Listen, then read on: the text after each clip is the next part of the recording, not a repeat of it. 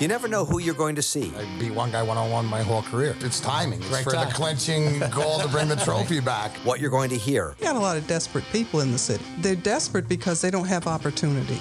Or what they've got to say. When you can take people inside of a crime, show them things they wouldn't normally see. The truth, the whole truth, and nothing but the truth. That's what you're going to hear on my podcast, Open Mic. Find it where you find your podcasts.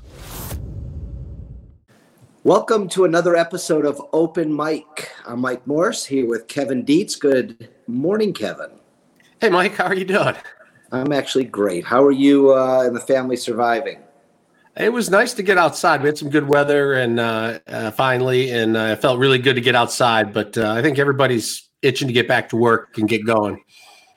Right. Well, we'll see what's happening with that in the coming days. I'm excited about this guest we have here today. I've been following his career for a long time. Mike Cox is a former Oakland County, Wayne County prosecutor, our attorney general for many, many years, and now he's in private practice in Livonia, doing some good work for the citizens of the state of Michigan still, but now doing it on the plaintiff side, which, as you know, Kevin, makes me very happy. So let's welcome Mike to the show. Hey, Mike, Kevin, how you guys doing? Hey, Mike. Good. Welcome to Open Mic. Thanks for being here. Absolutely. I like the name of the show. And that's my dog. You know, when we do the home versions, you never know what you're going to hear. Jesse, come here. Oh, there's dogs walking by. Yeah. So, you know, Mike, I know you're working on some big stuff right now, but we thought before we dive into that, you've had a pretty interesting career, and I love. You know, you and I are roughly the same age, and I've been watching your career and following your career for many, many years since I've been out of law school. But why don't you let's take us from where you went to law school and give us a history of where you've been and what you've done, and then let's get into some of the good stuff you're doing these days. Sure. I grew up over by Rouge Park on the west side, and went in the Marines. Out of the Marines, ironically, I got 2 degrees from U of M. Undergrad and law school. And then I always wanted to be a prosecutor. I always wanted to be a public servant. And so I couldn't get into Wayne County, Detroit. That's where I wanted to be. I got into Oakland County and had a great time for a year. And John O'Hare and Kim Worthy and a guy, Rick Cunningham, who was the judge, were on my interview panel. And I got my dream job in 1990 in Wayne County. Spent 13 years there. I did child abuse, sexual assault cases for a while. And ultimately, I ran all the homicide prosecutions in Wayne County under then prosecutor, now Detroit Mayor Mike Duggan. And in 2003, I was the last guy to beat Senator Gary Peters. Very, very close race, the closest race in 50 years in Michigan history. And had a great 8 years serving the people of Michigan. And since then, I had to jump in the private sector, something you've had to do for quite a while, Mike. And boy, what a shock that was. So, it was like really jumping into ice cold water, and you either had to sink or swim. And I'm still treading water. I'm trying to get the stroke that you haven't got there yet, but it's worked out okay. So you've been on your own for 8 years, did you say? Yeah, 8 years. I went to a big firm at first. It was nice, but I was spoiled being my own boss. All 3 of us are our own bosses right now, and there's a lot of risks, but a lot of enjoyment. And so I struck off on my own, and now I have 6 lawyers and some support folks, and it's working out pretty well. It wasn't my, I ran for governor. That was my plan A. I didn't have any plan B. And, so first couple of years, quite frankly, I hated it, but I really enjoy it. And I've got to meet some great, individuals and represent some great folks. And sometimes I even get kind of like the little more scandalous people, and that can be fun. But right now I have 50 great clients who all went to U of M and did great things for U of M, and U of M seems to forget that. And I think that's maybe why you're having me on the show. Yeah, Mike, what was it, before we get into what's happening in Ann Arbor, what was it like working at the Wayne County Prosecutors when you were the head of homicide? We read like Wayne County has more cases than any county in the country. Right. We know that the homicide rate's always been pretty high. What's that actually like from the inside? I've always wondered what that's like to be in that homicide unit. It was a rush. I loved it. If you're a prosecutor, that's the place to be. I know it sounds odd to a lot of regular folks to like say, I love being the homicide unit, but realistically, Mike, much like Mike probably does right now, when your clients first come to you, they're hurting, they're in a bad spot, and your job is to help them get to a good spot. Homicides, it's usually family members, and you want to have them see the end of the line in justice and some sense of closure. And but I got to tell you, it was a rush. It was a lot of fun, a lot of trials. I had 14 high-strung people who would scream at me every day about what happened in court, and we loved it. And folks in Wayne County and Kim Worthy, they do a great job with very few assets, and they're all to be commended. Yeah, we're a big fan. We've been watching what she's been doing with that victim integrity unit, or not the victim integrity unit, but the integrity unit, when she's monitoring, past prosecutions and things like that. And that's just pretty remarkable. I don't think I've met her, but she seems remarkable. Well, I love her because she hired me. So she was on the panel. She wasn't a boss then, but she was on the panel that approved me. So I've been an admirer ever since. What do you take? I know this is off topic, but what is your take on the integrity unit looking at past prosecutions from her own office and letting people out who she feels got a raw deal or shouldn't be in prison? What's your take on that? I think it's the right thing to do. It absolutely is the right thing to do. It actually started, it wasn't called that then. When I was in charge of homicide, we looked at the first Innocence Project case in Wayne County, a guy, Eddie Joey Lloyd, who'd been in prison from the mid-'80s. So this was like 2002. And we eventually exonerated him. It was the right thing to do. Mike, as prosecutors, we want to get the bad guys, but we don't want to get the innocent folks. And, I worry sometimes that people think, if they, as a jury, everything's like TV, and I know prosecutors, they have a responsibility to fight for justice and do the right thing. Defense attorneys, criminal defense attorneys, have a different responsibility. Their responsibility is to advocate for the client. Prosecutors are a little bit different. They're the advocate for the system and make sure the system gets it right. And so this is just the outgrowth of that. And so again, I tip my hat to Kim Worthy. She's doing a fine job with limited resources, and I have a nephew who works there, and he's very proud of what he does, and I'm glad that he's there and doing the people's work. Was it a big adjustment to move to Lansing to be the Attorney General? Going from that rush of the homicide unit or the prosecutor's office to statewide and kind of protecting consumers for the entire state had to be a little different. Well, here was the biggest adjustment, Kevin. It was like you go to Frank Murphy Hall of Justice, and probably the same thing when Mike would go to court in Wayne County, Oakland County. You go up down the elevator with everyone, right? The judges get their own elevator, but the lawyers don't. So you go up there, and there's people with yesterday's weed on their breath, and and fights in the elevators, and then you get up there. It was a loud place, and I remember the first time I walked into the G. Mennen Williams building in Lansing. It's 500 lawyers and support staff. And I walk in there, 6 stories, and you could have heard a pin drop. And that was the biggest adjustment. It was just like the hurly-burly, helter-skelter of a criminal court. And then just going to the more corporate commercial side of the AG's office. But it was really the same in this sense, which is you had a job that whether you're a Democrat or Republican, to dig in and represent your clients, in that case, the state of Michigan, but also try and do it the right way. So when the state was wrong, to steer your clients to do the right thing. So it was very much akin to being a Wayne County prosecutor, albeit bigger. The great side benefit is I was all over the state in my little escort wagon, and met a lot of great people. People say, weren't you so happy to be out of politics? It's such a shitty job and everything. I said, no, I loved each and every day even when Kevin Dietz was chasing me, I loved it. So what does that tell you? So those are fun days. Yeah. So, there would be occasionally bad hours, or parts of the day, but yeah, every day was a good day by and large. And I met, and I still keep in touch with a lot of the people I worked with.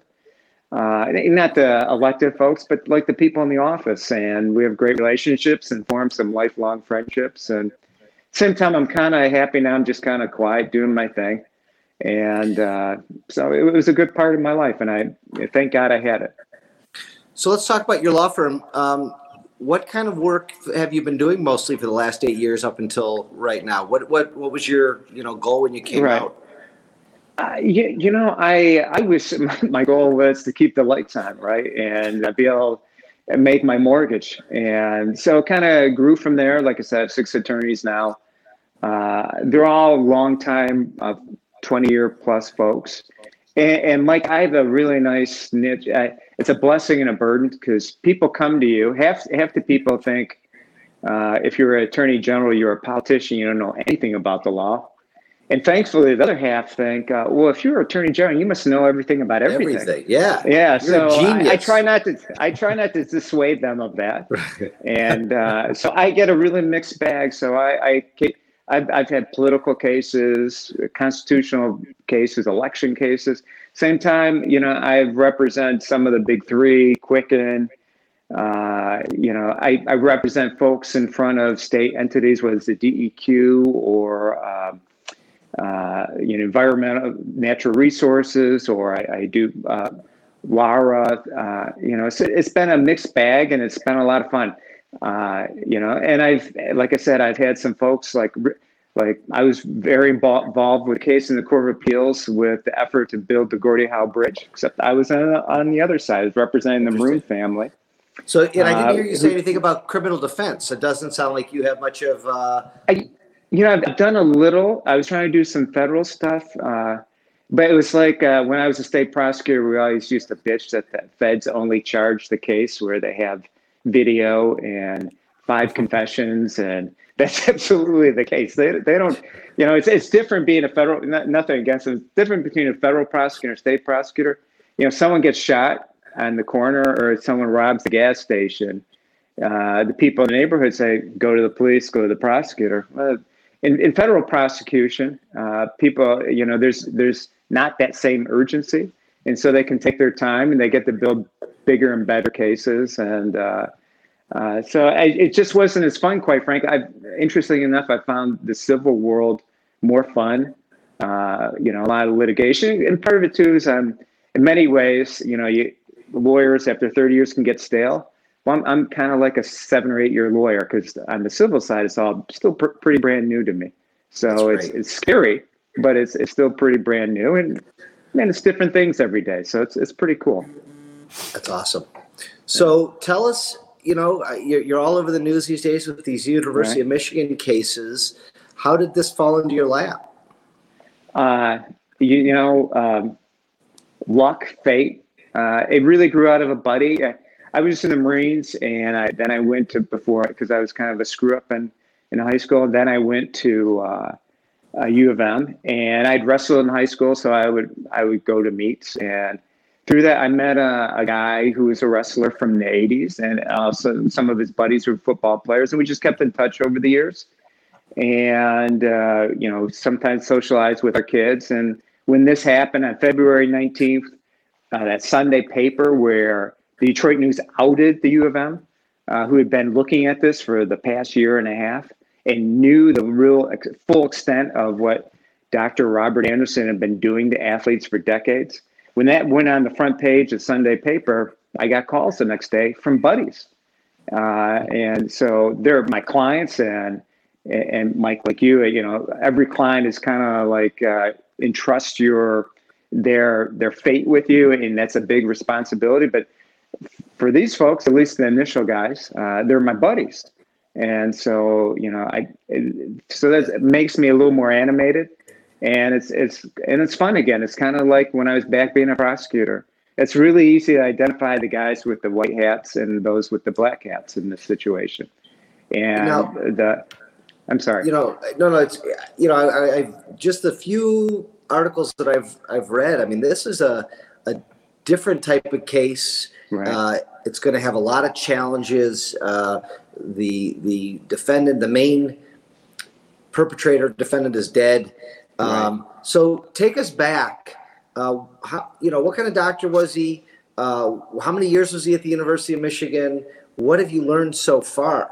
Sure. So September 1, 1966, when we were all young or not born, I was born. I don't know about you guys. He started at the University of Michigan. And for anyone who went to the University of Michigan, there's an urgent care. It's called the University Health Service, Student Health Services. He was hired in there. He was hired as an adjunct professor. In 68, Bump Elliott, who was a coach at U of M, it was his last year before Bo got there, brought him over to be a team physician. As in the fall of 68 was the first complaint against him.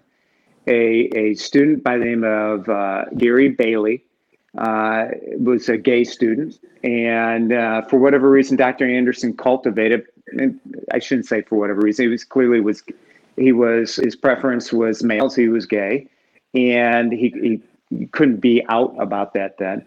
At any rate, he committed a sex act on him, and that young man bravely reported it, and it went nowhere. No one ever investigated it. In the 70s, he's now become the head of the University Health Service. With a couple doctors and the whole bureaucracy. He's also taking over on some of the teams, wrestling team, baseball team, track team.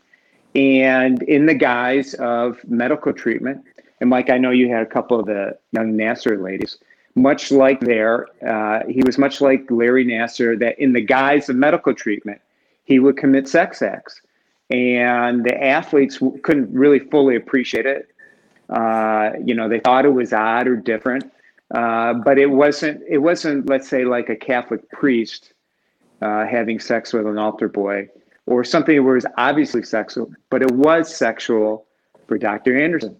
And the U of M knew that. In fact, through the 70s, they had a number of complaints about him. 1975, a wrestler by the name of Tad DeLuca wrote a letter to his coach, 10-page letter, if you can imagine that, and to Don Canham, who was the athletic director.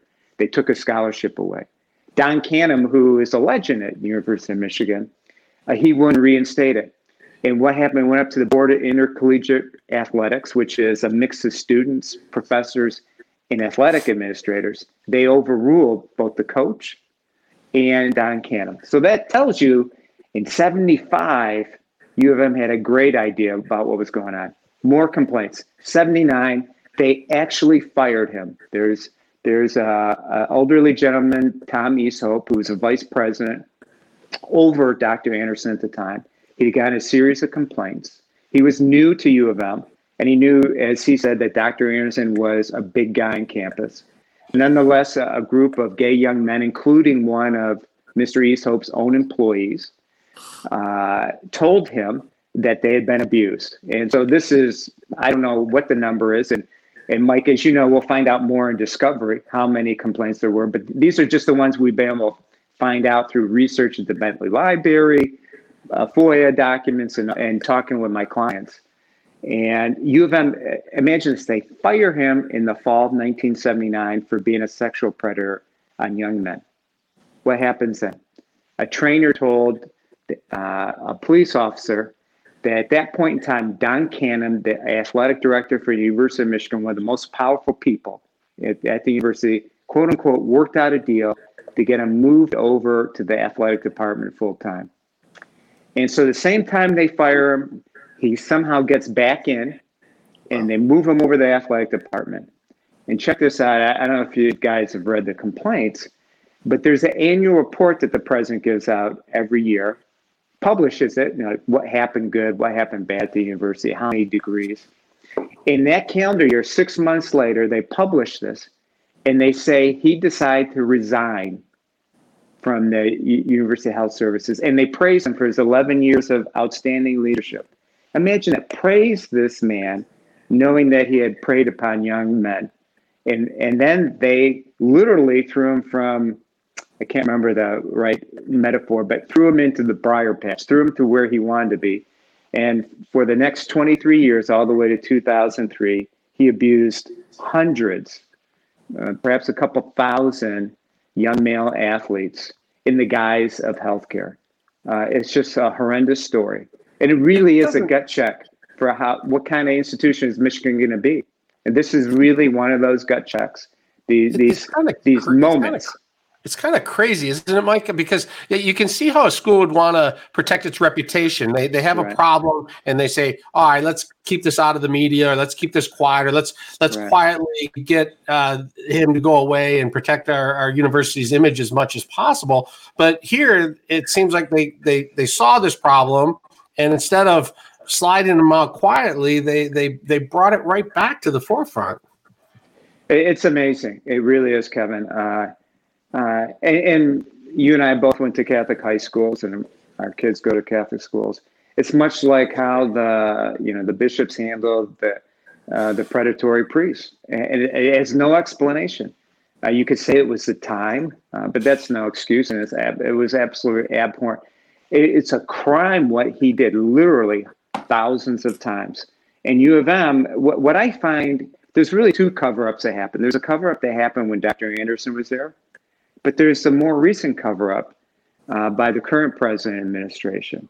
And that's one thing that really is shocking to me. And let me tell you about it. So as you both know, in February of 2018, just to give you a little time frame, in February 2018, Nassar sentence. Remember that 3 days on ESPN and CNN. Mm-hmm. The whole country is riveted. In May of 2018, MSU settles with the first 333 young ladies for $425 million. The following month, a OSU wrestler comes forward and says, "Our team physician abused me." And in fact, 300 OSU, Ohio State football players and wrestlers file hundreds of suits through the summer of 2018. If you remember, Jim Jordan, who's very close to President Trump, was almost sucked up into that because he was part of the wrestling program. Then on July 18th of 2018, Ward Manuel, by all accounts, a very good man, a friend of many of my clients, the athletic director at U of M gets a letter from Mr. DeLuca, who wrote the letter 40 years before. And he says, "You need to know about this." And he recounts everything that happened with Dr. Anderson. And so Ward Manuel gives it to the Title IX office, gives it to the general counsel's office. And Kevin, literally 3 months later, November 5th of 2018, a cop briefs the general counsel's office, the lawyers for U of M, on the full breadth of that there was hundreds of victims, they had been fired, that there had been a cover-up, and that there was live witnesses. And what happens then? Crickets. Literally from November until the Detroit News outs U of M in February 19th of this year, really the highest, the Detroit News really reflected the highest calling of every reporter, I think, but they outed U of M's cover-up. And so to me, there's a whole lot of wrongs to go around here. Dr. Anderson, the administrators who let him do what he did for 3 decades, and the current administration as well for trying to cover that up, and now trying to re-victimize the victims of Dr. Anderson in court. There's so much there to unpack, Mike. Right. I mean, my head is kind of spinning with questions. Yeah.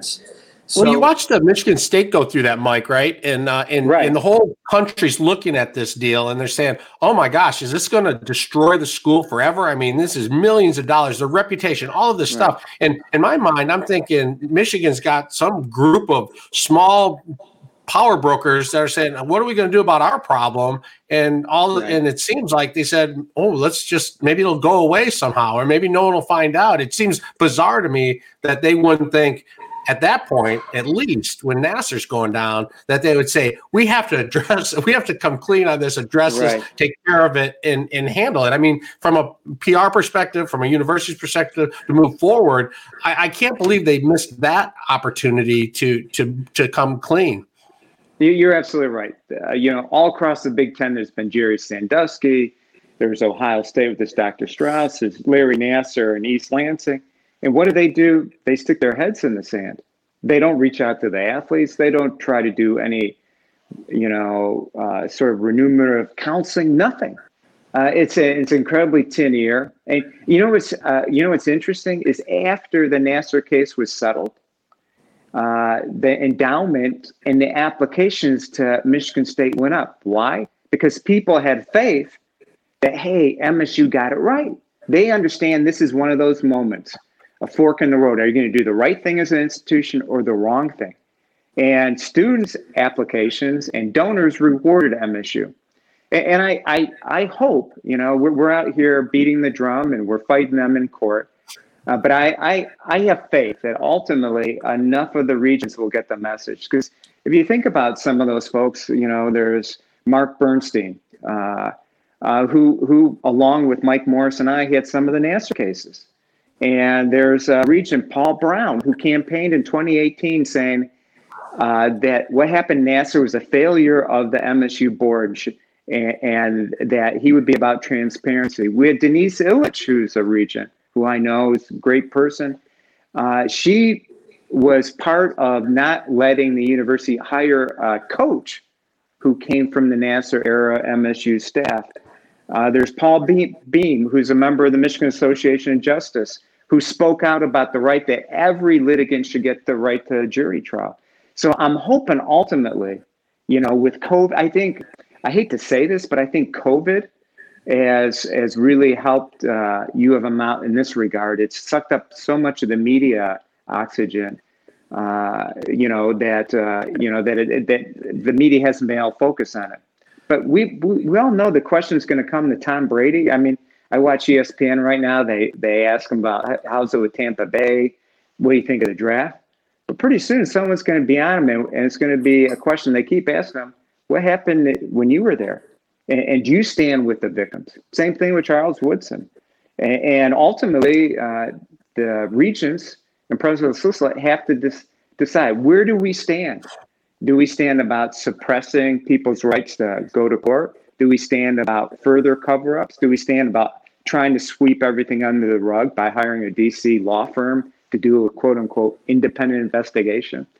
And I think it's going to be a real test of what kind of institution U of M wants to be.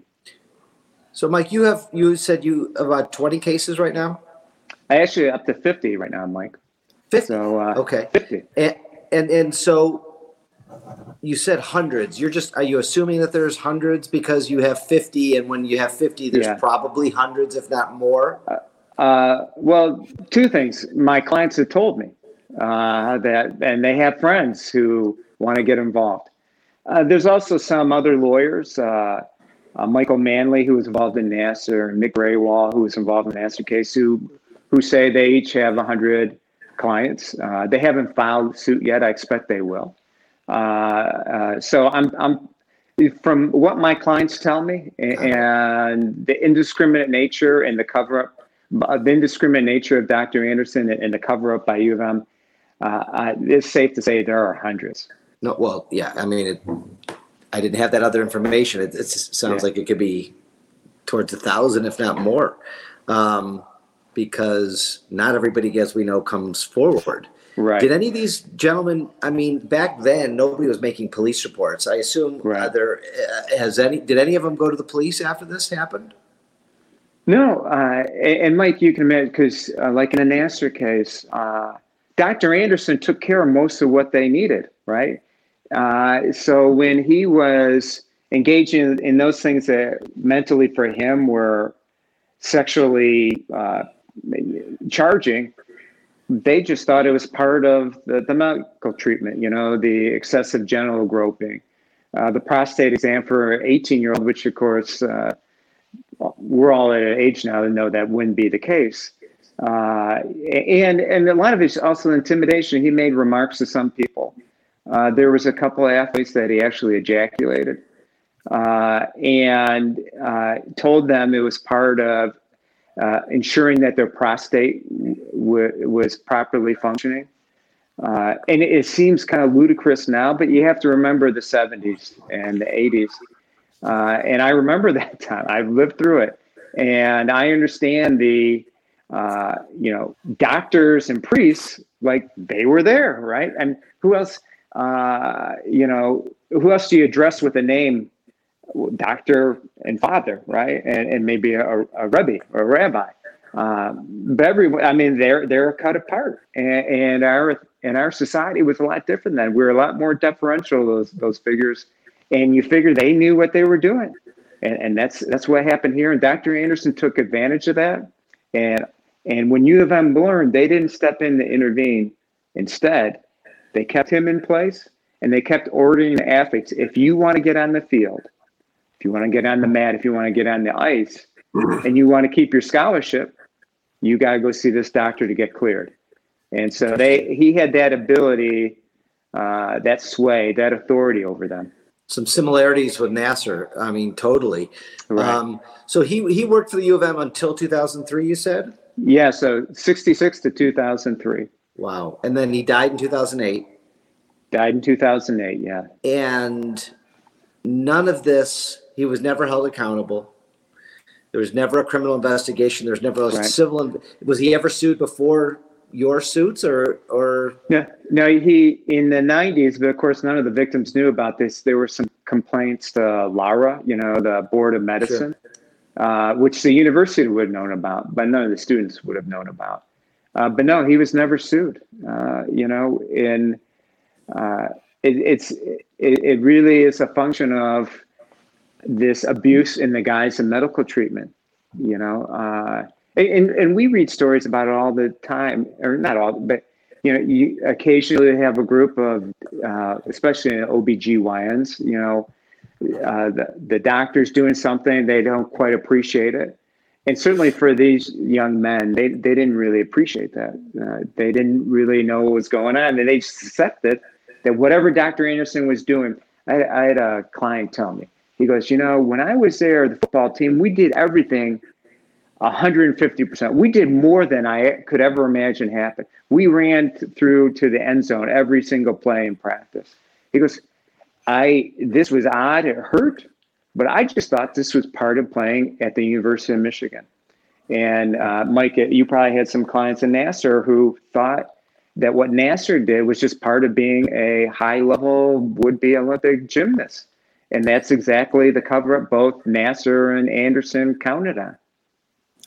I was thinking back to Penn State and the Sandusky case, and people talked about how too few people had too much power, whether it's the football coach or the president, and it just makes you wonder what happens when a complaint comes in, whether someone writes a letter or files a complaint. Does it just funnel to this one person who can make it all go away, or or after the Nasser thing? It makes me wonder: are there systems in place that when a complaint comes in, a lot of eyes get on it now, so that this kind of thing can't happen? Because that's what's so odd, I think, to the general public is how can this same violation be happening to hundreds of people, and yet it doesn't get out there? Whether an athlete tells their parent, and a parent says, "Hey, listen, you're at the university, you go do your job," or if they, or if the parent says, "Wait, is this right?" And I get it that you don't know what a doctor's supposed to be doing or not doing. It's like taking your car and it's like, "Hey, I just fix it," But it's really troubling to think that this many problems can happen at this many universities along these lines. That how do so few people have so much power? Two things, Kevin, there. One is the fact that it was happening everywhere kind of tells you like it was a time and place in our society, and really the status of doctors, and doctors could take advantage of that. And unfortunately, a few of them did. But more recently about power, to me, like I say, to me, one of the most shocking things about my university, it's certainly shocking what was happening when I was a student there and I didn't know, to these then young men. But as shocking is the more recent behavior of President Schlissel. Because think about this, on November 5th of 2018, a detective debriefs the general counsel's office about all the abuse. And a vice president who had fired Dr. Anderson, who thought he had left the campus, saying, oh, there must be hundreds of victims. And a number had been interviewed. That, on November 5th, that went right up to President Schlissel, November 5th of 2018. And we heard nothing, crickets. To me, that is perhaps too much power in a couple of people's hands. No accountability. So to me, it's a lack of accountability decades ago and a lack of accountability right now. And that's really part of what my athletes are fighting. Their own naivete from years ago, not understanding what he was doing. Because if you remember, in our era, we didn't have good touches, bad touches. I mean, taught my kids that, but we didn't understand that. And so there's that piece, and then there's the what I say, two different cover-ups, which Dr. Anderson has benefited from both. But I hope ultimately, with litigation and the public starting to focus on this and asking questions of the university, that U of M wakes up and does the right thing, which MSU ultimately did. It took them a little while. There was a lot of fighting and angst, but ultimately MSU did the right thing. And as a Wolverine, who wants to think that I'm part of the leaders and the best, I hope my university gets back to that and does the right thing. What do you say to the people? And I think one of the first responses was, "This is stale. This is too old. Right. The statute of limitations has run." Right. What are the issues you're facing here on this case? Oh, and Mike, as you know, they filed motions to try and dismiss these claims. They file those motions even though they don't doubt that what happened to my clients happened to them. Because for the university, it's not really about the athletes. It's really about trying to lower the amount of money they have to pay out to atone for, dare I say, the sins of the university, the wrongs of the university. But there's a concept in Michigan law called fraudulent concealment. It's a statute that's been around for 70 years, which says whenever a civil party hides evidence of a claim, knowingly does so, that the statute of limitations doesn't start to run. And so really from the very first complaints in 1969, from Mr. Bailey, then a 19-year-old sophomore, saying that I was abused by Dr. Anderson, and they covered that up, and they hid that from all the students who go to the University Health Service. And then through the 70s with athletes reporting, in 1975, the wrestler, in 1976, one of my clients told his track coaches. In 79, there's actually a fight in the office of the University Health Service. And then, as we know, in 79, Dr. Anderson's fired. So every time a coach sent an athlete to be treated by Dr. Anderson, they're saying he's a good, ethical, competent doctor who will first do no harm to you, right? And every time they made that representation with their boss, the AD, or a vice president knowing that he was an abuser, that was fraudulently concealing the truth and allowing Dr. Anderson to fraudulently conceal what he was doing. For instance, he would tell these young men, I'm being thorough. That's why I'm putting my finger in your anus. He'd tell these young men when he would stroke their penis or testicle, saying, I'm checking for testicular cancer. Now, if you read about it on Wiki, you realize it's ridiculous, but they weren't doctors. And so it's like the fraudulent concealment by U of M and by Dr. Anderson tolls the running of the statute of limitations. And that's ultimately what's going to help us prevail here. One of the real turning points at Michigan State, to my eye, was when the women sort of came together and felt empowered by coming forward and identifying themselves, standing together, putting a face out there for the victims. Right. Do you think that could happen in this case, or are men less likely to come forward because of some sort of stigma or concern in that area? Well, as you know, Kevin, all my clients are John Does right now, which is permitted under the federal and state rules. They don't want to be the poster child for this. A lot of them have sent their children as athletes to U of M and elsewhere. Others have played in the NFL and the NBA, and they have public personas. And some of them haven't told their family. It's a very hard thing to tell your children or your spouse about. So it clearly, I'll say for men of a certain age, which I put myself in as 58, I think men 40 and over, it is a very difficult situation, especially with, Nassar was heterosexual sex. This is same sex, which has its own layer of societal implications, right or wrong. But I think with time, if U of M keeps pushing, there will be men who will say, I have to stand up. If revealing my identity is necessary, then I will do it. I hope it doesn't come to that. I hope they don't try and push that. I certainly don't want to have any of my clients have to do that. But ultimately, U of M's wrongs will be righted, and they'll be righted in the courtroom. And they'll be righted in a way which U of M doesn't have full control over. And so to answer your question, it is different for men. These men are really struggling with it. The longer the fight goes on, I expect there'll be more people like Chuck Christian, who came out last week, and probably bigger, more well-known names. I mean, any U of M fan would know probably at least 20 of my 50 athletes. And God, I hope none of them have to out themselves, and I will do everything to protect that for their sake, but also for the sake of the university. Sex assault victims should be treated with respect and have some privacy. And the other side, if it's a college institution, ought to act respectfully. And U of M hasn't done that yet. We'll see if that changes. Do you see this becoming a class? There's one class finally hasn't really started yet. I don't know, Mike. I've been very purposeful. We've gotten complaints from non-athletes who went to the University Health Service not knowing that he was a predator. Oh. And if they had, they certainly wouldn't have gone there, and they were abused. But we made a purposeful decision, my partner in this, Dave Shea, with the Shea Law Firm, that to be true to our friends, because this really started off with our friends and it's friends of friends.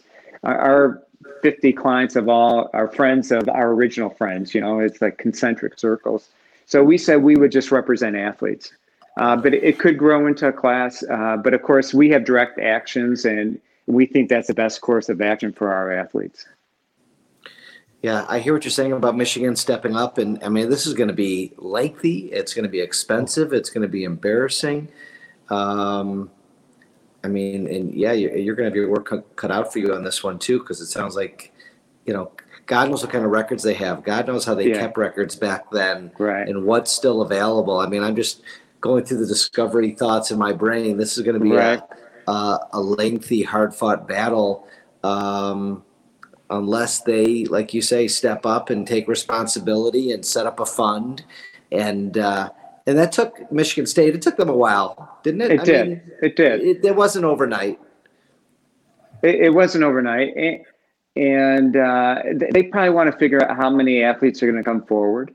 And so they're trying to probably figure that out. I'm sure in closed session, they've already set aside money as a board, because like I said, they've known about this. This has been coming for 18 months. But to your point about, one of the things about the fraudulent concealment claim is that we get a right to litigate that, Mike. So they file a motion to summary us, dismiss our case for statute of limitations. But under the doctrine of federal concealment, both state and federal court, we get a right to depose them about who knew what when. And that is not going to be a very easy process for the University of Michigan. They will not look good at all. Yeah. Have they made any announcements at all about any changes that they may have made to their processes for people coming forward, or maybe the whole Big Ten has, or maybe the NCAA has, but have they stepped up at all in that area? No, they haven't, because like I said, they had swept all this under the rug until February 19th of this year. Amazingly, in 2020, they had known about all these. They had known that he was a predator and he had likely hundreds of victims, and they never let the victims know before the Detroit News outed them. So short answer is they have not done anything different. And that's part of what our lawsuit's about. We're seeking injunctive relief. Part of it is we would like to have a better compliance plan, best practices. Again, I would have assumed that U of M already had the best practices. But given the cover-up of the past year and a half, they obviously don't. And so part of our lawsuit isn't just about damages for the victims, the survivors, which it is, but it's also about reaching a corporate compliance program where this isn't repeated again. Because there's that old saying that those who don't know history are bound to repeat it, or something like that. And if U of M doesn't get its act together now, they will be bound to repeat it in some form or fashion. Maybe professors, and maybe a particular school, but they will certainly repeat it again if they don't get their act straight now. It makes you wonder how many of these universities around this country have these dark secrets or these things in the attic that may or may not come out one day. The fact that this is 40 plus years, that there's hundreds and hundreds of people who were abused and it's never come out, and it took a newspaper article to bring it to light. My brain is just spinning because there's thousands of universities. Who knows how big of a issue this really was, and it's so close to us here with the. In Michigan, there are two biggest universities, and now you're saying Ohio State, and you're saying, not you're saying, we know Penn State. Absolutely. Penn State was a little different in this sense. Jerry Sandusky was clearly just a pedophile, right? So it was clear to the victims that they were sex acts that he was doing, and not in the guise of medical treatment like Ohio State, Michigan State, and U of M. So to your point, Mike, I'm not foolish or naive enough to think that it's just a Big Ten issue, right? It's. I have to believe that there are sports programs all across the country from that era where presidents and athletic directors ought to be looking in-house right now and say, do we have this problem under our rug? And it'd probably be better to address it now instead of having to go through the turmoil that Michigan State and U of M have gone through in Ohio State. Has there been any attempts for anybody to try to pass some legislation after these cases to make it mandatory reporting, public reporting? There were some changes during the Nassar era. If you remember, the Michigan legislature was thinking about actually changing the statute of limitations completely.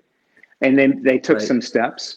But nothing passed. Mike, that didn't pass, did it? A couple of minor things did. But to your point, I think at the time, the legislators thought MSU was just a one-off. Mm-hmm. But now we have OSU, Ohio State, right across our border. We now have U of M. So it clearly probably is time for the legislature. Again, now they're trying to figure out COVID revenues and stuff. But when this dies down, which it will, and this summer, I think it will be time for the legislature again to rethink about these things, because people can, whine about lawyers making money off these things. But lawyers and reporters oftentimes are the ones who bring some sense of justice to these victims. And without the Detroit News, I may be sitting in my office, doing something totally different than what I'm doing today. I thank God for the Detroit News reporter, Kim Kozlowski. And thank God for lawyers in Nassar who kept pushing that. Sometimes it's easier to pick at the press and sometimes it's easier to pick at lawyers, but sometimes we get it right. And clearly Nassar and U of M are times when the press and the law profession is getting it right. You talk about the ability for the press to bring a story open like this, and you talk about legislation being changed. I really think that Michigan has to look at how they treat the Freedom of Information Act. We are one of the toughest states in America to get information. We file Freedom of Information requests, and they get denied. And organizations and the government force the media to go to trial because they know to go to court because they know it's expensive.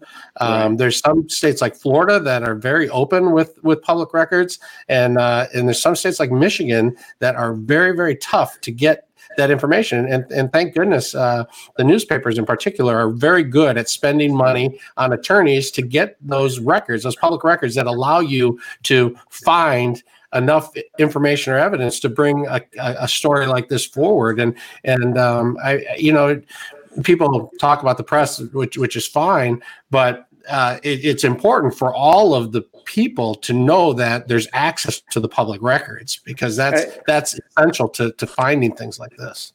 Oh, absolutely. And Kevin, lawyers use the FOIA, and regular citizens use the FOIA. I have neighbors when I lived in Redford who were very dropping FOIA requests all the time, but it's part of open government. Yeah, you're right. Michigan started off as being one of the most open in the 70s with its Freedom of Information Act.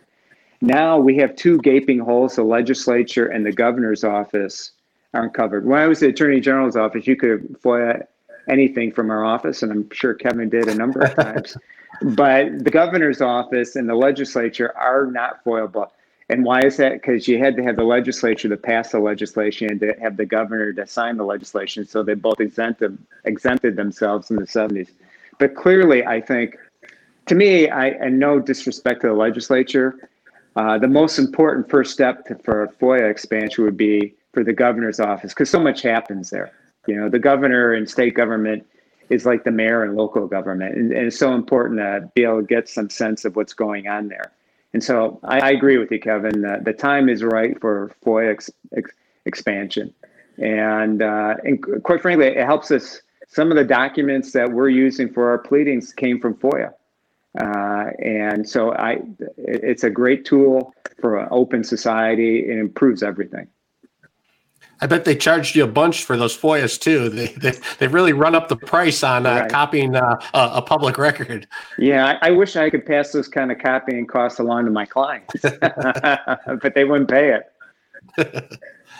It does get crazy. Well, Mike, this is a really interesting case. I appreciate you giving us of course, some insight into it. You have a long road ahead of you. I hope you'll come back on and give us some updates on how it's happening. Hopefully, you'll bring some justice to these men who clearly deserve it. So thank you for what you're doing and what you do. And it was nice talking to you today. And stay safe and keep washing your hands. And I will. We'll talk soon. All right. Thank you, Mike. Thank you, Kevin. And it's great being on Open Mic. And I appreciate it. You guys take care and stay safe. You too. Bye-bye. All right, Kevin, that was quite interesting. I'm other than the headlines, I'm glad we got to dig a little deeper and find out what's going on with this case and the magnitude of it. I think Mike Cox is right that the media is so, concerned with COVID, as they should be, that very few other stories are getting covered in depth. And had COVID not been going on, I think the story about Dr. Anderson would be a much bigger deal. It'd be a Larry Nassar sized deal, opposed to which few headlines, I think. Yeah, I think it will be if this continues to go forward. If it's not kicked out of court, if the university decides to take this thing to trial, I think it'll get every bit as big. And I do think, and I understand what Mike was saying about men not wanting to come forward, but I think they will. I think they'll see that it's a different time, and that coming forward is one of the ways that you do get change and demand change for everybody who's come behind you. And I'm really concerned what you guys were talking about. If you're a physician and are you driven to go to work at a place where it might be easier to victimize somebody? Is this going to be a big national problem across the country? There's a lot more to do here, and I think this case will elevate. As we start to move on from COVID. Yeah, that was a good question you had about whether or not any of the men will release their names eventually, and if you do get one or two stars, he's saying that he has 20 athletes that we've all heard of their names. That would bring this to the next level. That might help. And maybe Absolutely. One of the guys will be courageous enough to say, hey, this was, I'm one of his victims. This is not nonsense, because athletes have instant credibility. They have credibility, and them just saying this happened, people believe it. And it becomes such a different story when it goes from 50 victims or 100 victims or 1,000 victims to a face that you can relate to, and you say, wow, if this happened to him, what chance did all these other young kids have? And that's when I think the media finally understands it and gets better at telling the story where it's more relatable. Well, let's sum up this episode of Open Mic with Mike Cox, who's representing at least 50 victims of Dr. Robert Anderson from the University of Michigan Health Services. We had an interesting conversation about that case and about the cases he is filing. If you like the episode, please share it, like it, subscribe to our podcast, Open Mic, and we will continue to produce some content for you out there on YouTube, and please continue to watch and share, and we appreciate your time today. Kevin, as always, thank you for being here, and we will talk again very soon. All right. Have a good day. You too.